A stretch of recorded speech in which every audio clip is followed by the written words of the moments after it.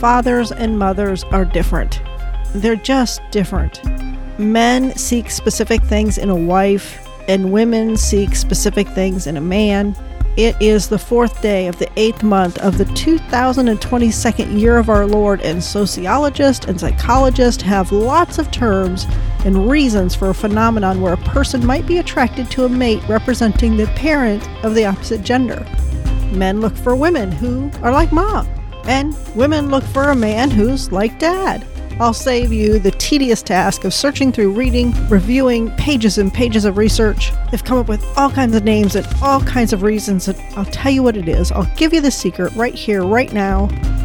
It's your normal. You think you're normal, right? Well, I'm normal. We all think we're normal. Virtually every person on the planet thinks they're normal. Now, there's people that do things differently, but what is normal? Normal is impossible to define and quantify because it's subjective to everything. Even siblings that are raised in the exact same home with the exact same parents in a very similar way have slightly different experiences. You were uniquely created by God, so you experience the world uniquely, different from everybody else. This is why creating a new family is such a process.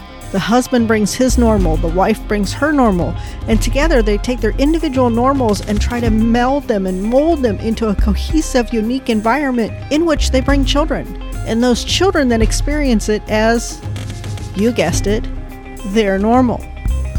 By the time I was 14, I dreamed of being married, setting up a home, having children. At 14, my husband had built his first motorized go-kart, learned all about motors, built stuff, broke stuff, made stuff better. But that was something that he was attracted to, and I was attracted to the idea of having a family, having a home. Husbands and wives, fathers and mothers bring their ability to create and nurture together, where they grow a family. All of us who live brightly know we must fill our lamp with oil, we must trim our wicks. We know that God blesses the work of our hands, not our feet on a stool. We know that God will direct our path, but not force us to move. We've talked about fathers, we've talked about mothers. Today I'm going to talk about raising children. I'm going to help you plot a course, set a trajectory, establish opportunities to make adjustments along the way. You husbands know God created you to be the foundation of the family upon which everything else is built. You strive to go kill your dragons, bring home the bacon, and keep alert to any threat to your kingdom. You exemplify Father God in leadership, provision, loyalty, love, stability. You're not a foundation of sand. You are solid bedrock. And you wives know God created you to be the apple of your husband's eye, a valuable delight worthy of the energy and effort to come back home to.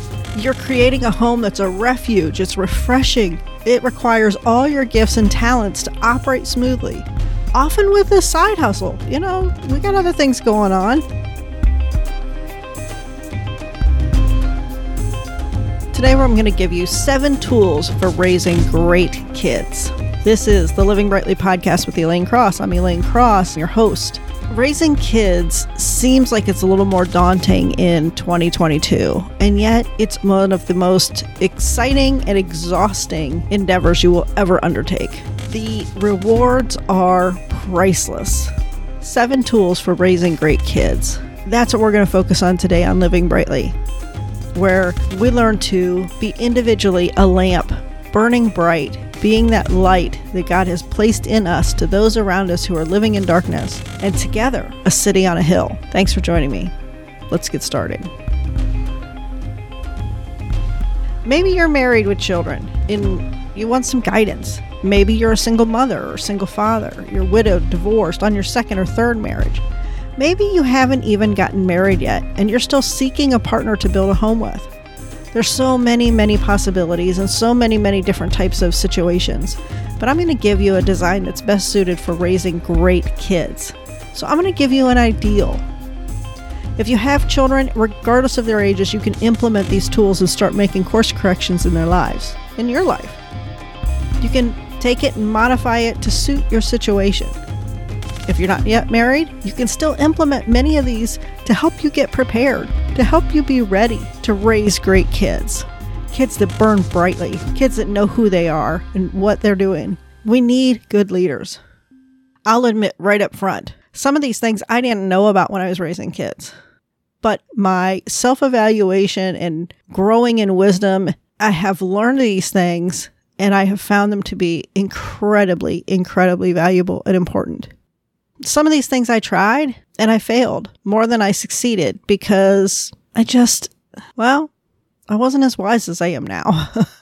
God has taken me through a lot, and God has healed me of a lot of twisted, stinking thinking. And I wasn't taught these things. I had to figure out some of them, but most of them I got through trial and error. And God has walked with me through more failure than success, I feel like sometimes. And yet I see my kids and I know for sure God had his hand in it. My first marriage was a failure in many ways, but the most succinct way to put it is we came from very similar versions of normal. Unfortunately, that normal was dysfunctional at best, disastrous at least. After we got divorced, I spent 5 years actively working on myself because I knew the statistics were bleak. And I did not want to repeat the disaster, and I didn't want to make it worse. I didn't want to jump from the fire pan into the fire, which often happens. Therefore, like building any structure, first you have to lay a solid foundation, or all the other work that you try to do just is going to come to naught. So for me, after I got divorced, my foundation was I had to get my head straight. So the first tool to raising great kids is be the best you can be.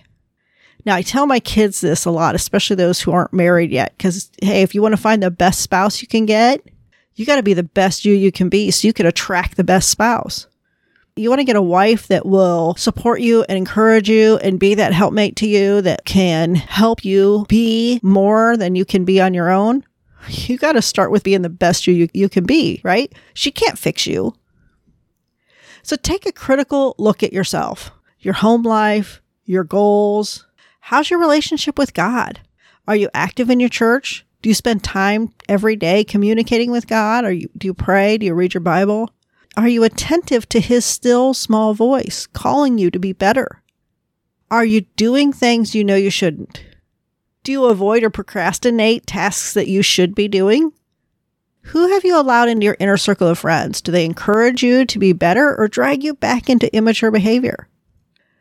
Can you be alone with yourself in silence? Are you using your time in a balanced way?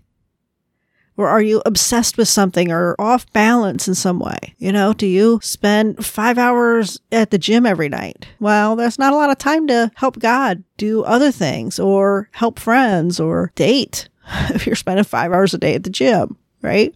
Unless you're a personal trainer and then you're only working 5 hours a day. So you should be doing 8 hours a day. You get my point. Do you honor others? What is the Holy Spirit bringing to mind right now? Is there something that the Holy Spirit is saying, what about this? Well, okay, jot that down. That's something to work on. We always have something to work on. If you're still breathing, you're imperfect. That's just how it is. Because if you're breathing, you don't have it all figured out yet. So if the Holy Spirit did bring something to mind, how are you going to respond? What are you going to do? There's always something that God is working on in us. Are you aware of it? If you're not aware of anything that God is working on in you, then first thing you need to do is build your relationship with God. I suggest that about every month, you do a critical audit of yourself. Check for areas that God has prompted you. Keep that prayer journal or a regular journal. Even if you only write in it once a month, spend some time praying to God and write down the things that he's showing you, things that you've been doing really good, things that he's proud of.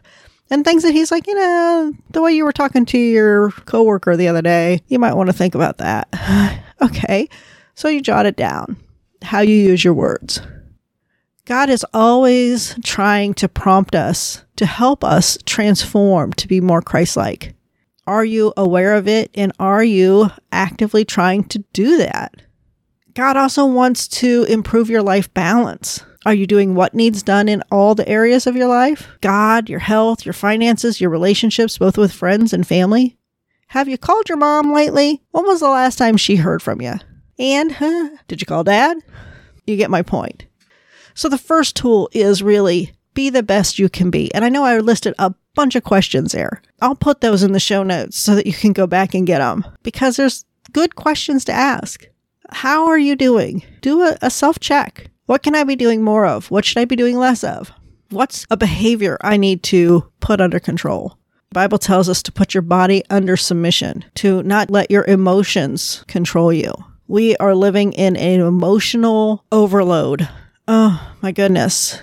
Everything is emotionally based. Every appeal, every advertisement, every political idea, emotions are what sells. So we are flooded with emotions all the time. And yet, biblically, the Bible says your heart is deceitful above all else. You cannot trust your emotions. So you need to balance them out. I'm not saying you completely ignore them, because there is an intuition, especially for women. There's intuition there. There's good stuff there. But when you let it control everything, it's out of balance. It's out of whack. That's not the best you can be. Great people raise great children. That's just a fact. The second tool for raising great children is be fully committed to your spouse. Following God, your spouse is number 2.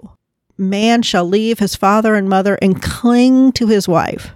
The father gives the wife to the husband at the wedding. It's this symbolic transfer from the father's protection and provision and support to the husband's protection, provision, and support. And the two are to become one and create a family. That is a family. Children come and go. The husband and wife, that's the family. This is the single most important relationship you have, of course, following your relationship with God. So if your relationship with God right now is not great, if you're not talking to Him every day, you're not ready to talk to a spouse every day. You're not ready to share your struggles and your successes with a spouse. And you're not ready to hear their struggles and their successes and be supportive. Life gets crazy, and together, the two of you push back against the chaos that comes at you at all fronts. If you're not together, your enemy will expose a crack and exploit it in an effort to destroy your family and you as an individual, each child that you have as well, and every person in your life. Your marriage relationship, your husband-wife relationship is vital. Husbands need to be needed. So affirm him in your weakness. Don't pretend weakness. Don't feign weakness. We women are the weaker vessel. Admit where you have it. There's things that we just can't do. By golly, there are times I can't open the pickle jar, and he can. Thank you, because I'm trying to get lunches together, and I can't get the stinking pickle jar open. Right? It seems silly, but it's more than that. Okay? We talked about fathers. We talked about mothers. A lot of that is in those. Wives, it's very important for you to affirm the father-child relationship without putting the child between the two of you. And this is why I bring this up, because parent's a plural word. You're not supposed to do this alone. And sometimes we can pit the parents against each other because the children get in between. And again, wives carry the children for 9 months. We protect them. We pray for them. We nurture them. We hold them closely. We have a spiritual, deep connection with our children when we give birth to them.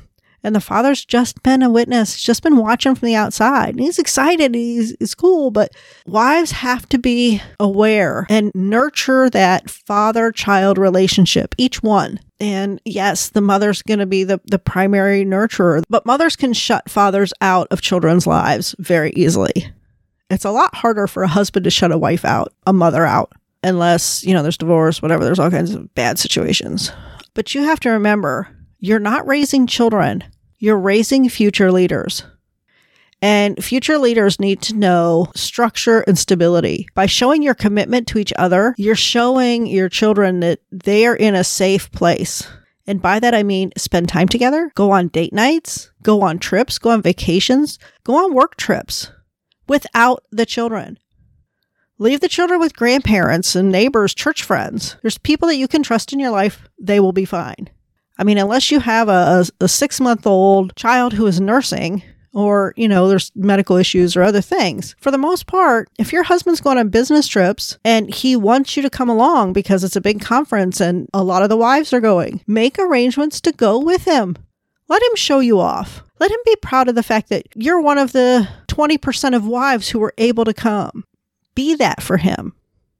The first and foremost commitment is the husband-wife connection. The children will come, The children will go. The children will have more children. And you'll get to hold your grandbabies. It'd be great. Part of this, being committed to your spouse, is get on the same page with stuff. And especially as newlyweds, you need to have a regular business meeting. A regular husband and wife, adult, family kind of meeting where you go over the budget. You talk about the issues that you're having, any expectations that you might feel or things that you're uncomfortable with. Finances have a sneaky way to chip away at your connection. And your enemy knows this, and your enemy uses that against you. And almost always, one of the spouses takes care of the mundane part of actually writing the checks and paying the bills, right? It doesn't mean the other spouse is to be unaware of everything that's going on. Yes, every day you should be talking to your spouse if there's an issue at work or there's an issue with your parents or extended family. But when you set a time, a regular time to go over your budget, your plans, your expectations, the run-of-the-mill stuff that's going on with the house, you're running a small enterprise in running a home. And if there's a leak under the sink and you know you're going to have to take care of it, you just let the other person know. It comes up when you take this time to set aside. And I say this as a meeting because it should not be date night. And yes, the date nights in movies where there's issues festering because they haven't actually talked to each other for 2 weeks, it always makes for a perfect fight scene or something between the couple because they haven't had the chance to have these discussions. So if you set a time to have a budget meeting or a adult family meeting where just the husband and wife sit down and they go over basic things. Are we going on vacation this year? Are we not going on vacation this year? Are we going to plant a garden this year? Are we not going to plant a garden this year? Things come up. My husband and I give blood on a regular basis. And a couple times I've gotten really tired or weak after giving blood. And then I realized that if I had a good breakfast, if I had like eggs and ham or something, some real protein-rich breakfast, gave it lunchtime, I'd be okay. Well, then one time I went, he was at work, and even though I had eaten a decent breakfast, I was like ready to pass out. And the phlebotomists that were there were like, if you don't get up within 30 minutes, we have to call a squad. That's our standard protocol. So I called my husband at work. I'm like, you got to come get me because I don't think I can drive home. I can walk out, but I just don't feel comfortable myself driving. And he's like, that's fine. So he came and he got me and he said, okay, you're done. You're not giving blood anymore. And I understand his wisdom in that, but I still get notices. I still see advertisements. I know they need blood. They always need blood. I have given gallons of blood. I have done all that I can, but occasionally this will come up. So my husband will tell me, hey, I'm going to go give blood this Friday. And I immediately think, maybe I should try. And he looks at me, he goes, no, you're done giving blood. And I admit, yes, you're right. I'm done giving blood. Just little things like that. What's coming up on your schedule this week, the next couple of weeks, just to keep everybody on the same page. Because otherwise, expectations, unmet needs, things that are happening, extra stressors, you get a chance to kind of express that, okay? Again, if you get into a good rhythm, you can discuss a lot of this stuff on a daily basis. A lot of this you can handle on a daily basis. Finances, it's best if you have a budget meeting. It's best if you have a budget. Dave Ramsey in Financial Peace University is great for getting families established on a budget so that they can work their money and make their money work for them and not be a slave to overspending, misuse of funds. The first tool, be the best you can be. The second tool is connect with your spouse, be fully committed to your spouse. And to do that, you have to set aside time to be together in a romantic way and together in the fact that you are running a small enterprise in a business way. And separate those two, delineate those two so that you can really date and spend time with your spouse and you can take care of business. Okay. Number 3, build. I do that because this one's tough. This one is probably the hardest one of these tools that I'm going to give you. And it's build an effective environment. Build an effective environment. What does that mean? Okay, so while you were completing the first task, the first tool, taking a critical look at yourself, evaluating what you believe, where you're at, what you need to improve, what just where you are spiritually, emotionally, physically, whatever. I want you to take that one step further, especially with respect to children. And ideally, before you have children, individually look at and kind of evaluate what your parents did well and some things you think they didn't do well or things that you would like to be done differently. For me, all my years growing up, I had never heard my mother tell me she loved me except one time when I had told her I loved her and she responded, "Yeah, I love you too." And I had told her I loved her because she'd given me money to buy a skirt. And she hardly ever had cash. She didn't really give us money. That was something that my dad always took care of. And it dawned on me when I was to the age where I was ready to have children that I didn't like that. And I wanted my kids to hear me say, "I love you," a lot. Another situation from my own childhood was I have several older siblings. The first few older siblings, my parents were extremely strict, very authoritarian, very overbearing, just do what I said because I said so kind of parents. And then there were a couple really big rebellious events, and they did a little counseling. They took a few classes, and their philosophy for raising children shifted 180 degrees, and they became extremely tolerant. At least that's how it appeared to me. Things got very, anything goes. Now, I think this was their attempt to allow natural consequences to take effect within our lives, which of course it did. But it was such a big dramatic change from ultra control, micromanagement to no control at all that, of course, major rebellious events occurred again with the other kids. By the time I got old enough to think of something, I thought the only way I could rebel was to be good. And I don't say that to brag, but I became a bit of a prude, or I don't know. I became very judgmental, and I fell in love with rules and laws, and you have to follow them. And I still do that. It can drive people crazy, including myself. All of my siblings survived, but we all struggled in our own way. So take the time to not only evaluate how you were raised and have your spouse evaluate how he or she was raised, and then you need to talk together and decide how you want to set your home up to work, what things you want to envision in your home when you're looking at children growing up. Establish kind of a trajectory, a destiny you want for your children. Do you want them to be honest, hardworking, take responsibility, accept credit, do that well, to advocate for themselves, to know their value and their worth? Those are all great objectives almost every parent would embrace. Okay, so how do you think you raise an adult who is honest and takes responsibility well? Well, you have to create an environment where those things are valued. People being honest is highly, highly valued. People taking responsibility for their actions is highly, highly valued. Well, how do you do that? We have to create a home, an environment that's non-judgmental, where kids can be honest, where anyone can be honest with their choices, especially if they're bad choices, especially if there was consequences to the choices.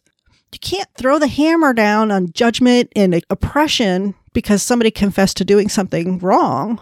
You're just going to cause them to shut down. They're not going to share anything. You have to be calm, and you have to respond with open questions in a very mellow manner.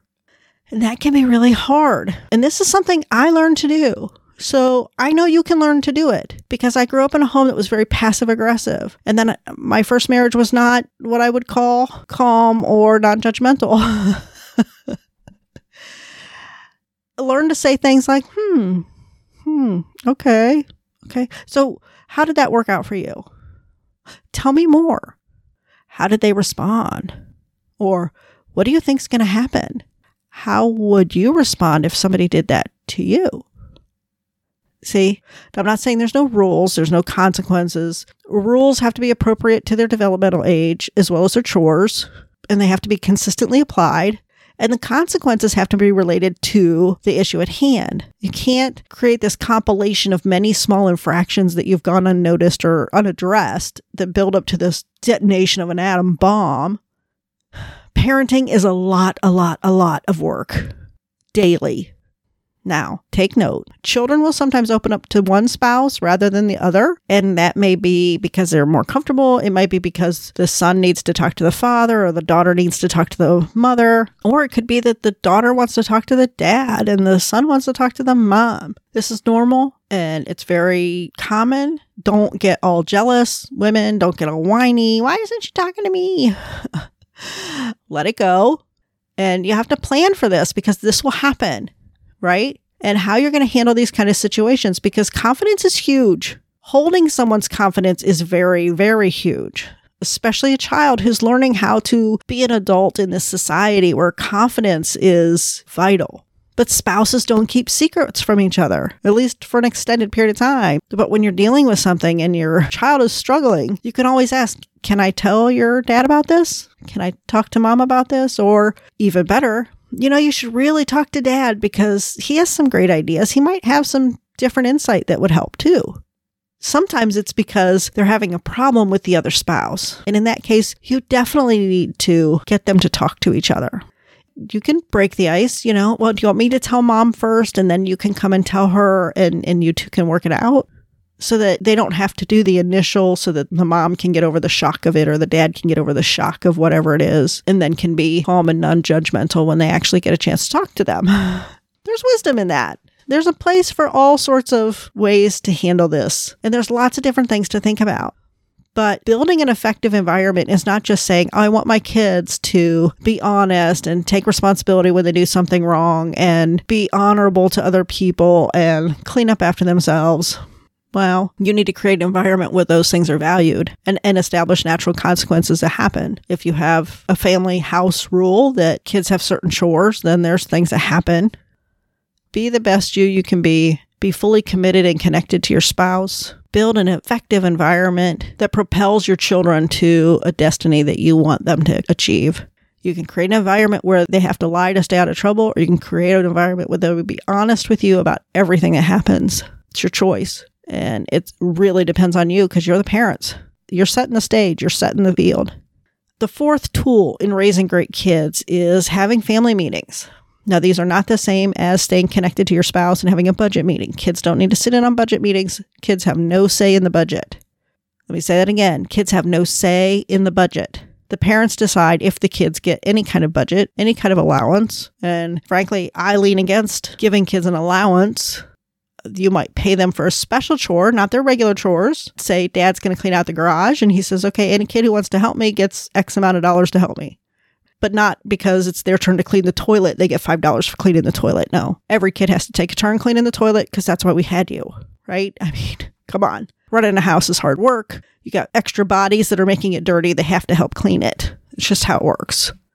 But family meetings are a time to have everybody in the room together. And again, it's kind of like setting the environment. It is showing the children that the family, the core family, is so important. We're going to set aside time once a month, once every couple of weeks, whatever works for you. You're going to have a notebook, family meeting notebook, and it's going to write on the outside, family meeting notebook. And on the inside, you're going to have the date, August 4th, 2022 agenda. And you're going to put the agenda down there and you're going to talk about whatever's coming up. Mary's going away to band camp next week, so she's not going to be here to do her chores. So we're going to divide up the chores equally because every time somebody leaves on vacation or because of a mission trip or a band camp or whatever, everybody else picks up the slack. That's how families work. So this month, this is how we're going to divide up the chores. Make it fun. Make it a special meal. Make special cookies. Have each person have a place in the agenda. And yeah, if you've got 3 kids and 2 of them are old enough to participate, but the youngest is 2, barely talking, give them a spot so that you show and declare to all the members of the family that this is a full member of the family. And even though they can't say a lot, they can be valued in their own space. That they're there, they're part of the family. They might say something, I want spaghetti for dinner, whatever. And speaking of I want spaghetti for dinner, this is a great time to set up a menu because this always comes up, constant discussion. I cook every day. I cook every dinner. And after I cook every dinner for 3 weeks straight, I can't think of something I want to cook. I can cook anything. And for the most part, they're going to pick something that they want. And I can tell you right now, my husband's going to say spaghetti and meatballs. He just will. Or he'll say turkey, which I've discussed already on this podcast. So it's either turkey and mashed potatoes or it's spaghetti and meatballs. So sometimes I'll say, what would you like for dinner except for spaghetti and meatballs and except for turkey? Because turkey takes a few days to thaw out and spaghetti and meatballs is way too many carbs for me. So I need something different. It's like, give me something different to make. When you can set kind of a meal plan for the week, that helps with grocery shopping and it helps with involvement by family members. Each kid can come up with an idea. And then for me, when my kids turned about 10, not only did they pick a meal, but they helped shop for the meal. They helped cook the meal. And at 10, they're not doing a whole lot, and it's a little bit of a hassle. By the time they were 14, they were doing it. They were cooking the meal by themselves, and I was doing other things. So there's a lot of value in this because it's an opportunity to show them how to function as a group dynamics. It's also a time to share struggles or issues. Now, ideally, if your kid's being bullied at school, he's going to come to you right after school and say, this kid's bullying me at school, and you're going to deal with it right then. But if one daughter says the other daughter is taking her hair bands all the time and she can't find them and it's becoming frustrating, then this might be a time to bring it up. And maybe you'll talk about it there in the meeting because you only have 2 girls and those are all the children that you have. So, okay, the 4 of us are going to sit down and we're going to talk about this. But say you have 5 people and it only involves 2 of them. It's like, okay, thanks for bringing that to our attention. We're going to discuss this after the family meeting. The 2 of you stay behind and we'll talk about it. The rest of them can leave then. It's a time to kind of just keep the kids involved in the idea that this is a family and you don't allow anything to interfere with family meeting night or family meeting hour. So no cell phones, no sporting events. So you're going to set this time. You don't have friends over. You put it on the calendar, and then they're going to be there, and everybody's going to participate. And you have to allow some time for discussion. You can go over the chore chart. You can go over the dinner menu. You can go over routine things. Oh, the sink in the bathroom is leaking, so please use the sink in the kitchen, or please use the sink in the other bathroom until the plumber comes or until we get it fixed. It's an opportunity for the kids to see, too, that they're not just here. They're part of something. They're part of this family. When they look at their chore chart and they see, I have to clean the toilet again, and she gets to vacuum the carpet, and so on and so forth, then they get to hear that the car has to go in to be fixed, so we're not going anywhere next week because we're not going to have the car, or whatever. To whatever degree, and based on the age, however you're going to involve them in that, it gives them an idea to see all the work that goes into running and maintaining the home. It also gives you an opportunity to build on the gifts and the talents that each one has. Now, this isn't a time to, Johnny got an A on his report card again, and Sally got a C. That's not it. That's not appropriate. This is a time to build a family connection with each other and to make sure those interpersonal relationships, sibling to sibling, sibling to parent, are all functioning pretty good. And frankly, they're going to function pretty good if you do this on a regular basis. And if you create an environment where they can be honest, they're going to tell you. These are the tools that it takes to raise, and really it's not great kids, it's great productive members of society who are going to be our future leaders. So this is really 7 tools to raise future leaders. I'm going to change it. I'm just going to go back and I'm going to change that. Family meetings, so important. Prepare them to work out interpersonal group dynamics. Living with a group of people is interesting, but these guys grew up into it, right? They started as babies and they came in. They weren't there when the husband and the wife had to create the new normal, the new environment that we're going to raise our children in. They grew up in that environment, and anything that's not like your house is not quite the same. And some things they're going to look at and they go, that's not normal. Well, you want the things that they say that's not normal to be things that you don't want them doing anyway. Let me take a break right here for a second and just remind you how excited I am that you might put these 7 ideas, these 7 concepts into action to raising future leaders. The United States, the world needs good leaders. And looking at the GECs, the government indoctrination camps, known as public schools, there's not a lot of great stuff coming out of there without parents that are filling in the gaps or homeschooling. I'm a huge proponent of homeschooling. So thanks for doing your part to make tomorrow secure by raising up leaders. This is a Value for Value podcast, so if you find value in this, I ask that you would put a number on it, whatever fits your budget. Head over to ElaineCross.com and make a donation. And if you want, you can send me a note at donation@ElaineCross.com. That's an email. So let's carry on and finish this list of 7 tools for raising leaders, tomorrow's leaders that we desperately need.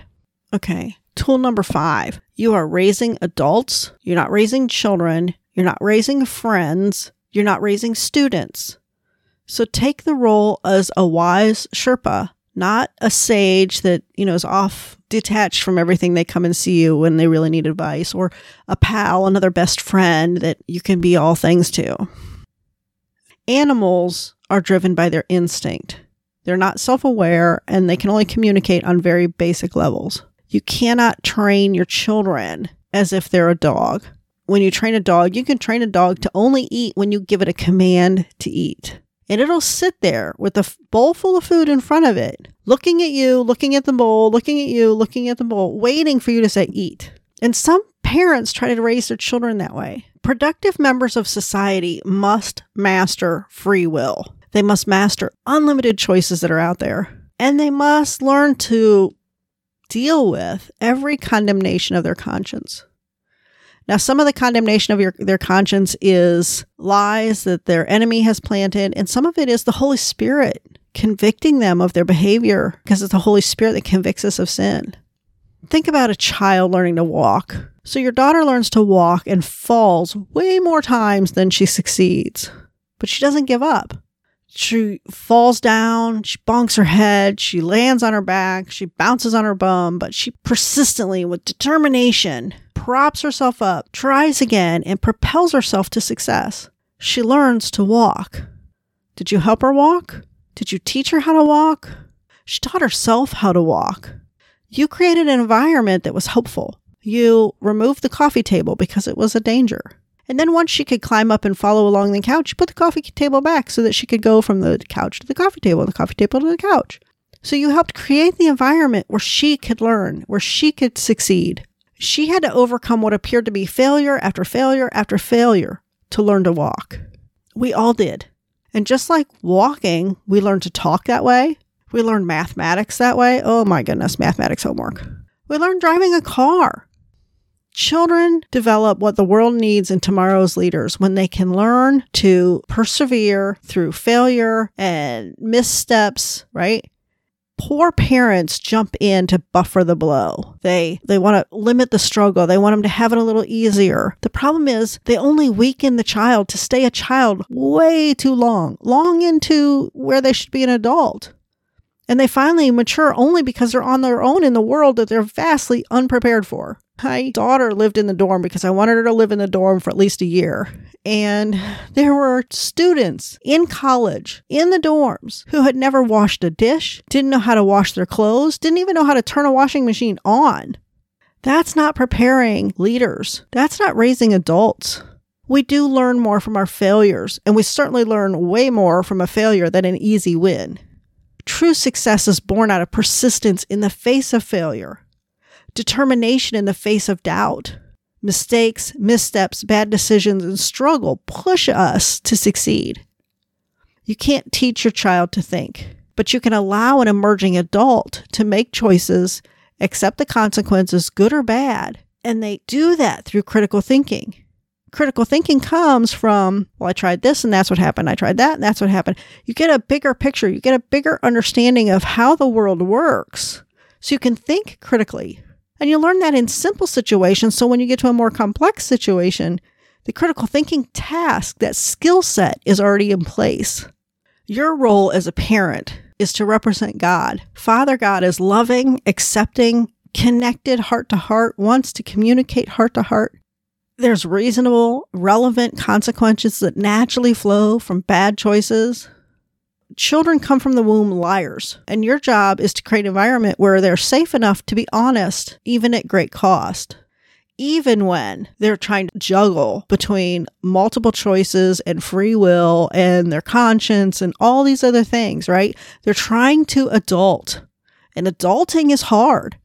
You're an adult because you've matured. Well, where do you mature? You mature in the family home, right? You mature, ideally, when you have the guidance of a Sherpa, somebody who can walk alongside you.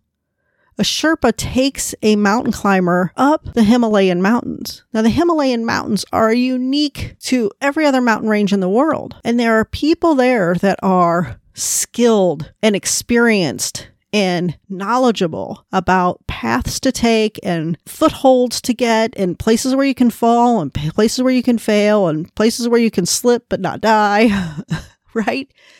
That is the role of the parent. Not to just tell them what they can and can't do, although there's parts of that, sure. I also think you get what I'm saying in that even from the time when they're very small, allowing them to exercise their freedom of choice and their ability to make decisions for themselves can teach them things that they can then hold on to forever, because a failure you don't soon forget, especially if you try it a few times and fail and then succeed. But again, in learning to walk isn't just about standing upright and putting one foot in front of the other. It's building that muscle, building that structure and that strength to withstand the pressures of standing on 2 feet as opposed to sitting on your bum. You need to allow the children or your young adults to process solutions, process how they can deal with what life throws at them. To think critically, you have to practice thinking critically. And in the inside out, it's not outside in. I can tell you what to do, and I can tell you how to behave, and I can control you to such a point that you do those things. And then as soon as you're away from me, by golly, you're going to do whatever you darn well please. Or I can create a place where I can be the guide who is wise, been there before, done that before. And this is that continuation of creating the environment. This is taking the role. So you've created the environment, but now you also have to take the role to step back and let them make mistakes and guide them as they make the mistakes and ask those questions and encourage them to process what they've experienced, what they've seen, to come up with a solution. That's how you can learn from the inside out to handle and to process the chaos that life throws at you, where they can learn to individually push back the chaos in their life and to keep their life in a place of order and adultness. Step 5 and step 3 really go hand in hand, building an effective environment and raising adults. There is a program that I highly recommend, and I've actually taught this program that I'm going to recommend to you. And I think it's a fabulous program. It does this stuff, this little part of this, really good. It's a Bible-based structure, and it's called Loving Your Kids on Purpose by Danny Silk. And it is very powerful in how it guides you to really make a connection to your kids and allow them the freedom to learn while they're in your home, when you can help them process through the mistakes that they're going to make. They're going to make mistakes. Either they're going to make mistakes and you're going to help them process and figure out how to solve them. You know, they're going to make a mess. You're going to teach them how to clean it up. You're not just going to clean it up for them. Or you're going to shelter them and confine them in a little golden cage, and then you're going to set them free, and the rest of us are going to have to help teach them. And it's going to be much harder because they're going to be much older, and they're not going to trust you. So they're not going to come back to you. And that's not at all what we want, right? We want generational blessing. So we have to teach and allow our children to learn by creating an environment and then taking the role necessary to allow God to develop them and grow them. Because we're just here to help God mature these children, mature these adults to be productive members of society that carry their own light. And they're their own light from a very young age. You don't have to be 20 to make an impact in the world for Christ.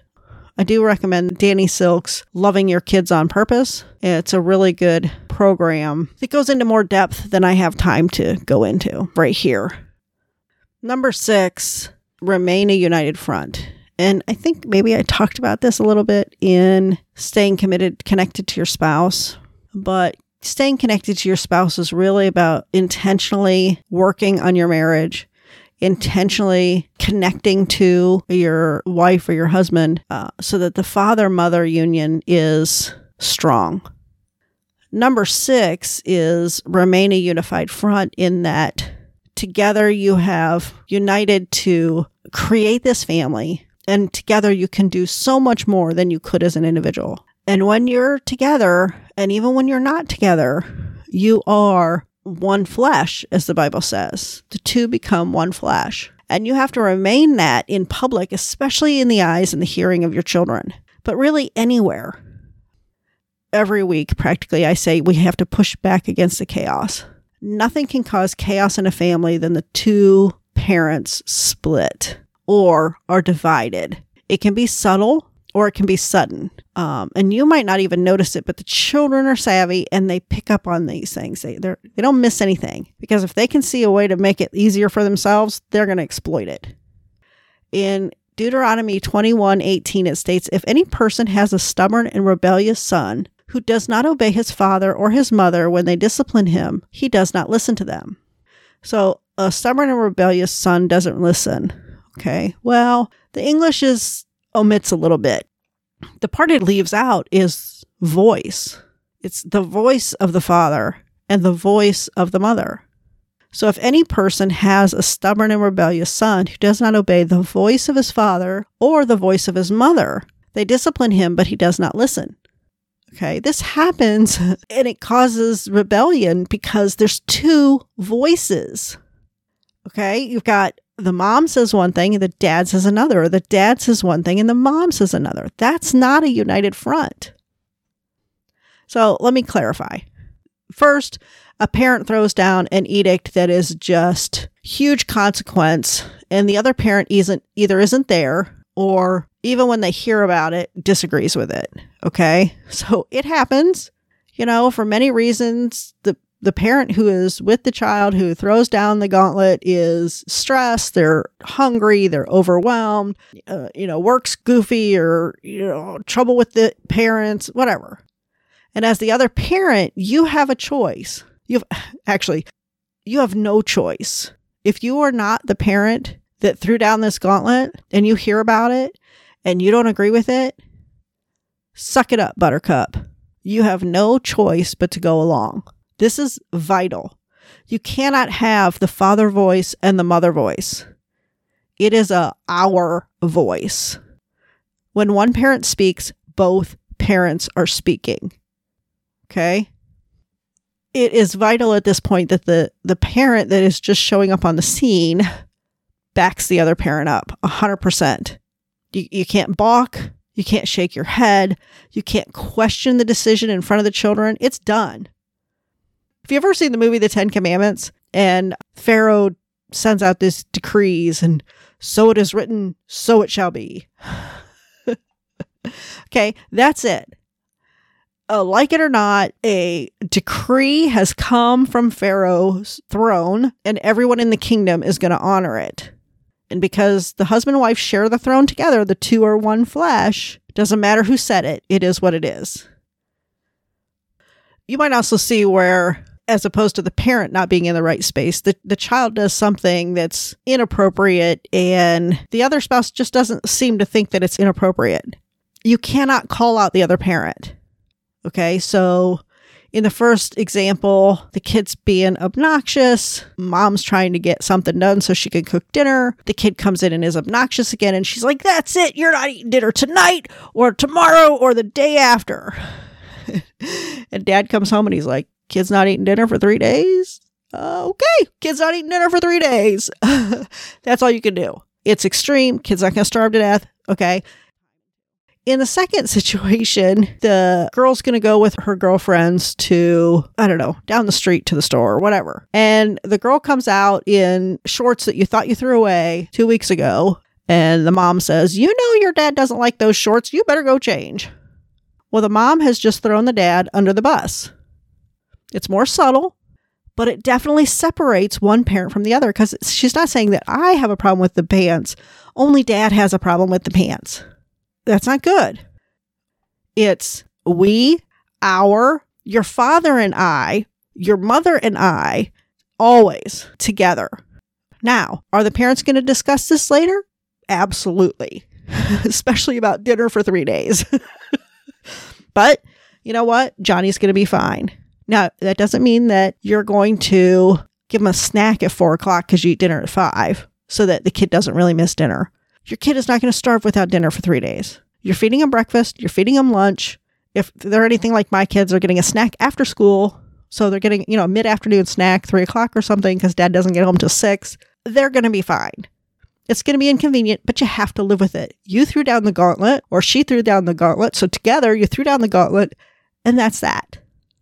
You go in the other room, you discuss it, and you know what? The kid will probably learn. When mom says something, you better just zip it. Because when mom's hangry, it's not pretty. And I can attest to that. This mama gets hangry. And I have thrown down the gauntlet a few times. And I felt really stupid reinforcing it 2 days later. And I don't think it was meals, but it was something, I'm sure. It may have been no TV for 3 days. And we didn't have TV per se. We only had like an hour that I would let the kids watch TV. It was only videos that they could watch. So everything was really kind of controlled. But when they don't have that hour of TV, like when I'm normally cooking dinner, it makes it harder on me. So, usually you have your own consequences as well as the child having consequences. You just have to live with it. Okay. This is a great topic to bring up during that adult budget meeting. Right? So you're talking about your finances, the house, the children. Oh, let's talk about what happened here. Okay. Everything is our, we, us. It's not mine and yours. It's our house. It's our finances. It's our children. It's our son. It's our daughter. We are a family, and the husband and wife are one. So if you have to say, your mother and I don't like those shorts because you're beautiful, you are a precious gift from God, go change your shorts and give them to me. Okay? You cannot say something like, oh, your father is so inconsiderate. I told him dinner would be ready and he's late again. Instead, you could say, your father is so loving. He works so hard to provide for us. He's given us this beautiful home and this tasty food. Don't you agree we can wait for him? Don't you think it's good to wait for him? I do. How you talk about your spouse anywhere, with your children, with your coworkers, with the ladies in your Bible study, anywhere you go, everywhere you go, at home, at work, at parties, like I said, it's always an opportunity to build up your spouse. And it's not like your spouse is hearing, it's your ears are hearing your voice. Elevate your spouse, lifting them up. And when you hear yourself lifting your spouse up, even when things are not, roses and butterflies, the work and the value that you have in this family builds you up in those times of stress. Don't throw one under the bus or the other under the bus, and don't disagree or argue in front of your children. Children rely on the parents for security and peace. And when children can hear their parents fighting, even in the other room, it erodes their security. It erodes their peace. It builds anxiety and fear. A lack of security can impact every part of your body. So do not argue or disagree in front of your children. I don't care if that means you have to go, we're going to go get coffee together. Smiles, smiles. And you walk out the door and you get in the car and you drive to the park at the end of the street and you have your discussion and work through your issues and get to the end of it. And you swing by the coffee shop on the way back and we got our coffee. Adults are going to disagree. Adults are going to get flustered. It's our job to put on a united front. Always, always, forever. And it's okay if something comes up and you're not comfortable giving an answer. I do this a lot. Your dad and I are going to have to talk about that. Your dad and I are going to have to talk. I don't know. We're going to talk about it. We'll come to a decision. We'll let you know. Well, dad told me, you know what? Your dad and I are talking about it. We'll get to it, Because what happens is if a child asks one parent and the one parent says no, a lot of times they'll go and ask the other parent when the other parent is around without knowing that the other parent already told no. Does that make sense? Yeah, I think I twisted that somehow. So let's say Joe asks mom if he can spend the night at Troy's house. Okay. And mom says, no, you're not spending the night at Troy's house. Last time you spent the night at Troy's house, you guys were up till 11 o'clock. It's too late. No. Well, then dad comes home and Joe goes out and runs out to dad while he's in the parking lot. Hey, dad, can I spend the night at Troy's house? Well, if dad is just showing up from work, the words that better come out of dad's mouth are let me talk to your mom about it. And frankly, the mom should have said, let me talk to your dad about it. Because then she could have expressed her concerns. And dad could have said, you know what, but it's Saturday. If he stays up till 11 o'clock, the parents are Christian. They're only watching good shows or they play board games, whatever, right? Because again, we want our children to have the freedom to make good choices and then deal with the consequences after. And the consequences may be that 9 o'clock in the morning, you have to be at the ball field because you have a ball game and your team is depending on you. So you have to be there and they have to play tired and they won't do as good and they'll suffer the consequences of that, whatever. There's so many different things. You get my point. You have to be on the same page. You have to be a united front from the time they are 1 till they are 21. And frankly, to infinity and beyond. Because you're also training them to be husbands and wives. You're training them to be leaders, adults, pillars of society. But you're also training them to be mothers and fathers, husbands and wives. And all those things matter. Number 7, keep your word. Again, I've reflected this a couple times, but it deserves its own little chunk of time. You throw down the gauntlet, you stay united, and he doesn't eat dinner for 2 days. You just have to do it. Again, this goes to that Deuteronomy 21:18. A stubborn and rebellious son will not listen or turn toward them. He won't listen to the parents. You become untrustworthy. He can't listen to you because he's hearing 2 different things, or what he's hearing and what he's seeing don't line up. You can't watch TV the rest of the day. Well, by golly, I don't care if he's sweet as pie or you are stressed as can be, you got a migraine, whatever. If you said no TV, it's no TV. If you said no dinner, it's no dinner. It's not, a big snack. It's not here, let me slide you a protein bar. None of that. You've got to keep your word. Because you know what? They're going to push. Kids are master manipulators. They will find a way. And if you give one time, they're going to hit you twice as hard the next time because they know it worked. If they can get away with something once, I don't know, crying or, oh, my stomach is so hungry. I'm crying so hungry. I'm so hungry. You know what? You're not that hungry. You'll be fine. Breakfast is at 8 a.m. So you have the hearing 2 different voices in not staying united. This is make your actions line up with your words. You have to keep your word. Okay? Deuteronomy 21:19 or 20 basically says when you have this kid who's rebellious and doesn't listen to the voice of the father and the voice of the mother, you can take him to the city gate and the elders will stone him to death. Yes, they will stone him to death. It's the parents are condemning their child to death. Now, you and I know, we who live brightly know that death means separation from God, separation from the source of protection, provision, security, all those things that God offers us. That's the life that you're presenting them, is a life of death. A rebellious child, in a way, is condemned to a life of struggle because he can't trust authority. He doesn't know who to believe. He doesn't believe the punishment is warranted, or they won't admit they're failed because the person in authority falls through on the follow through because they feel like they've overdone it, or they've got guilt, or they've got whatever. Those are character traits that you do not want your children to have. They are certainly not character traits society wants your children to have, right? Look around the playground. You'll see it. Parents take extreme, unrealistic demands and consequences, and then they just let it go. In one of the foundational ones, I talked about this mother at the airport. Well, that's fine. We're not going to Disney, or we're not going to the beach. And the kid was crying. He was tired. He was in an airport. It was bedtime. It's like, really? You're sitting in the airport. The kid knows you've got tickets. The kid's pretty sure you're not going to not go to the beach just because he's crying, right? A child who can't believe what his parent says can't believe in God. I mean, he can't see or touch God like he can see and touch you.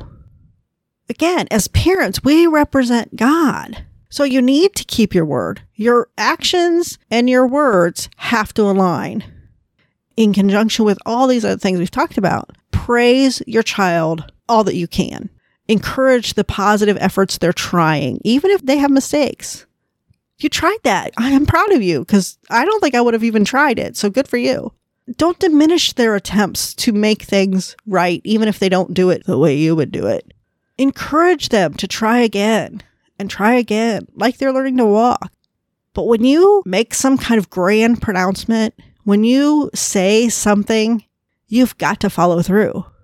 You don't apologize. You don't rescind it. You don't try to negate it, because you have to take the consequences too. So if it's 2 days to Disney and your kid is acting a fool and you open your mouth and say, oh, that's it, we're canceling Disney, guess what? You better cancel Disney. Now, that's going to leave a huge impact on him, but it's probably going to leave a huge impact on you too, because there's like non-refundable things going on there, right? So if you say it, you have to do it. So be careful what you say. Be slow to talk. Be slow to anger. Those are biblical things. That's tough. That's rough. That's raising adults. That's raising tomorrow's leaders. This is the best and the hardest thing you will ever do. So the 7 tools for raising great adult leaders for tomorrow. And it starts with you being the best you can be, being fully committed and connected to your spouse, building an effective environment where your children can learn and grow and blossom, have family meetings where you can build that unity as a whole family. And remember that you're raising adults as a wise Sherpa, not as a authoritarian or a buddy. You and your spouse have become one. Make your words line up with what you say. Keep your word. Praise them often. Build them up. The world will tear them down. Their failures will tear them down. They need you to remind them who God created them to be. A bright light in this dark world. This is Living Brightly, and I am Elaine Cross. This is a Value for Value podcast. If you got value out of this, I would ask that you head over to elainecross.com. That's ELAYNE cross.com and make a donation. You can get the show notes there. You can find the cornerstone, what Brightly stands for, the first 8 podcasts that explain what it means to live brightly. And share this with a friend. If you found this useful, share it with a friend. Tell somebody else about it so they too can benefit from what I share with you freely. And I ask that you determine what value you got from it, set a number to it, and make a donation. You can do a monthly donation or you can do a one-time donation. You can send me an email at donation@elainecross.com. In the subject line, write donation question or donation comment, and I will take a look at that, read it on air, or answer your question if it aligns with what we're trying to do. Thanks for joining me. Till next time.